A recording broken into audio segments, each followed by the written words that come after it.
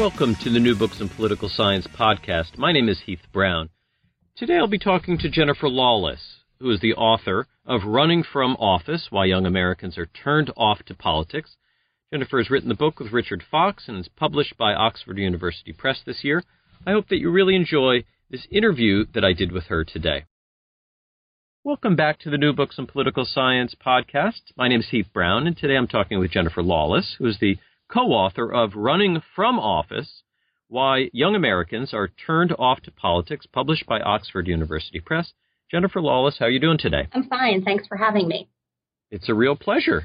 Maybe you could tell us just a little bit about yourself and also your co-author, Richard Fox. So introduce the authors to this book. Sure. I am a professor of government at American University, where I'm also the director of the Women in Politics Institute. And Richard is a professor of political science at Loyola Marymount University in Los Angeles. And for the last almost 20 years, we've been studying political ambition, why people run for office. We focus specifically on women and why women are less likely than men to run for office.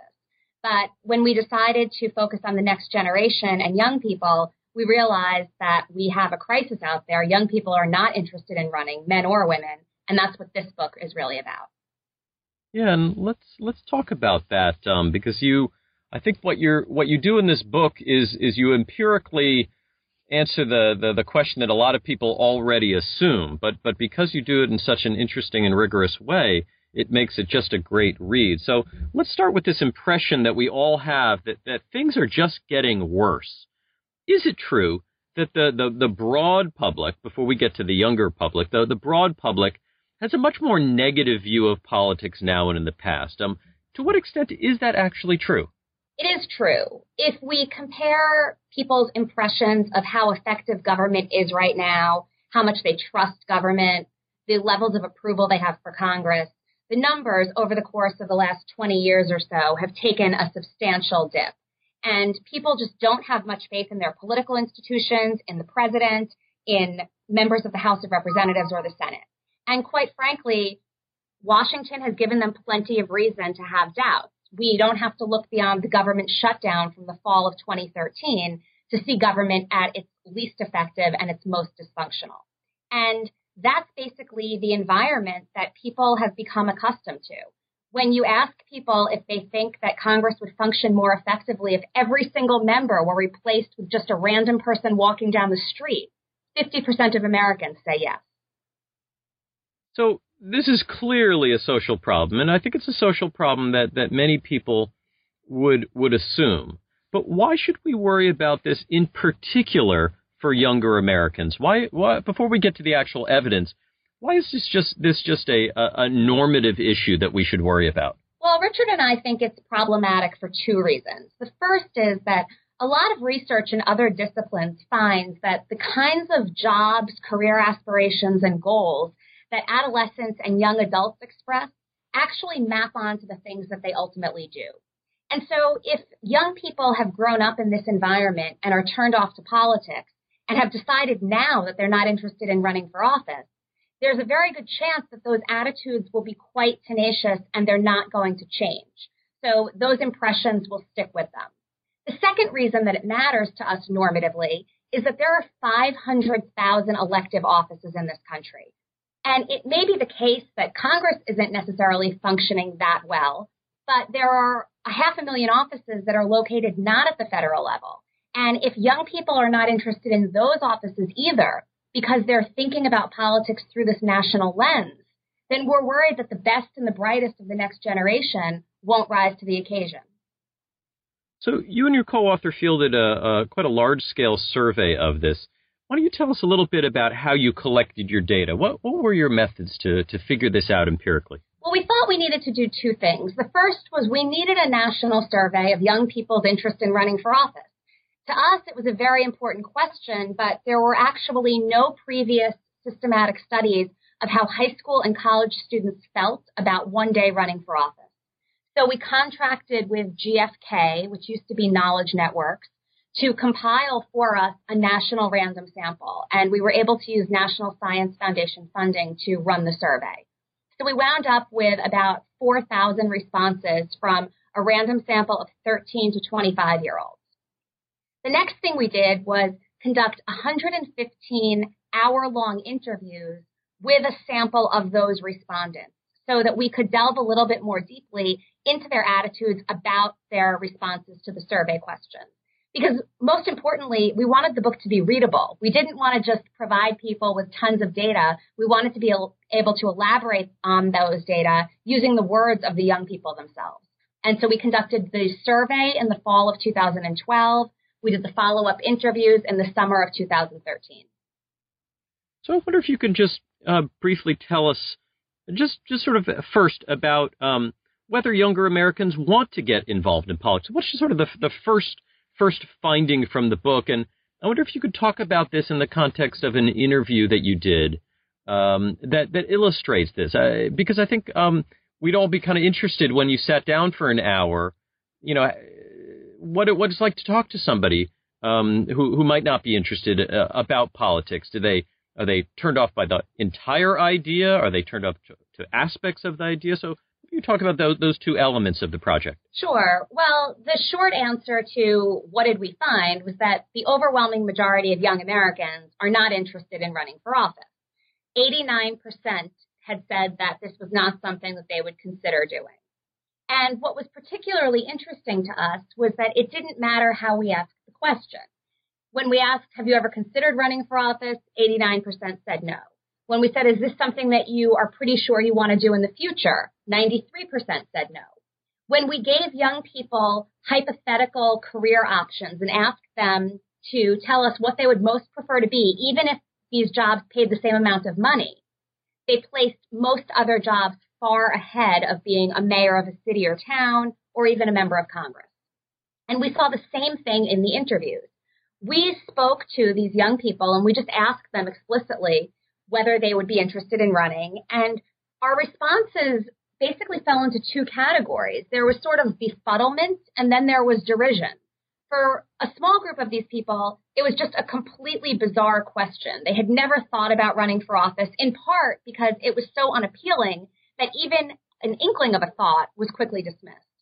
But for most, there was this visceral reaction where, without us even prompting them to say much, they would quickly mention to us that they're not like the people in Congress. They're not like the people who run this country. They are not self-interested. They are not dishonest. They want to improve society, but they don't think that electoral politics is the way to do it. So they weren't turned off to the topic of politics. They were happy to speak to us about running for office, but they had some very clear attitudes toward why it was something that they found fundamentally unappealing. So why might this be? This is a large and pretty major finding, but tell us about some of the correlations that you found between the various lives that young Americans lead and their political ambitions. Are there any categories of young Americans that stand out for their somewhat higher levels of ambition, or is this across the board, young, male and female, black and white? Tell us about some of those connections you found. Well, demographically, the story looks very much the same, regardless of whether you're male or female, black or white, wealthy or from a more economically challenged family. Didn't matter what region of the country you were from either. The three categories of explanations that we uncovered, though, map on to young people's lives. So the first had to do with family. The fact of the matter is that most young people do not experience political discussions or any sort of politicized upbringing. 3/4 of them don't talk regularly with their parents about politics, don't talk about politics at mealtime. Most never received any kind of encouragement to run for office from their parents. Only 2% reported that both parents told them that one day this is something they might want to do. The people who did grow up in these politicized homes, who did regularly engage with family members about politics, were more likely to say that they were interested in running for office. That was just not a very common family background. The second factor had to do with their school and their peers and their media habits, basically how they navigate their day-to-day lives. And there, too, in all of those realms, politics was just not something they wanted to discuss. When they had an opportunity to take political science or government classes, when they could, they opted out. They chose not to talk about politics with their friends because they thought it could lead to arguments, and they were not interested in that. And they said that they were much more interested in following other types of things on the web, on TV, when having conversations. And so again, the people who did immerse themselves in politics were more interested in running, but they were unlikely to do it. And then the third explanation had to do with their exposure to politicians. People who were inspired by even one political figure were far more likely to say that they wanted to run for office someday. But negative attitudes toward contemporary politicians were much more common than positive assessments. So these are pretty damning findings that you reach. How concerned are you about this? Do you leave this deeply pessimistic about the future, or are you an optimist and see things that maybe that can be done without major change in the world that we live in? How do you end the writing of this book? We try to provide a few suggestions that we think could be a plausible way to chart a new course. And these suggestions are not contingent on politicians changing their behavior or the media changing the kinds of things that they determine newsworthy, because quite frankly, we think it's unlikely that either of those things would happen. So what we try to do is come up with explanations and come up with suggestions that would require young people to become more politically interested.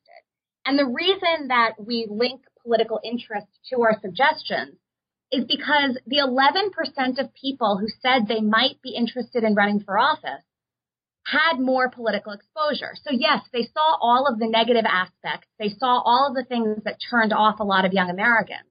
But because they were more politically connected and politically interested, they also saw a lot of positive aspects and a lot of people solving problems. So we figured that if we could get more young people to have more exposure, they might see more positive things as well. And so the most obvious way to do this, we think, is by linking political aptitude to the college admissions process. It's possible right now to go to college and to get into even an excellent school, knowing very little about the way American government works, about world affairs, about the way that the political system functions. If we could provide young people with an incentive to follow current events in politics a little bit more, because that would increase their odds of getting into an excellent school, that might be one way, for example, to generate increased interest and then ultimately increase exposure to what is good out there.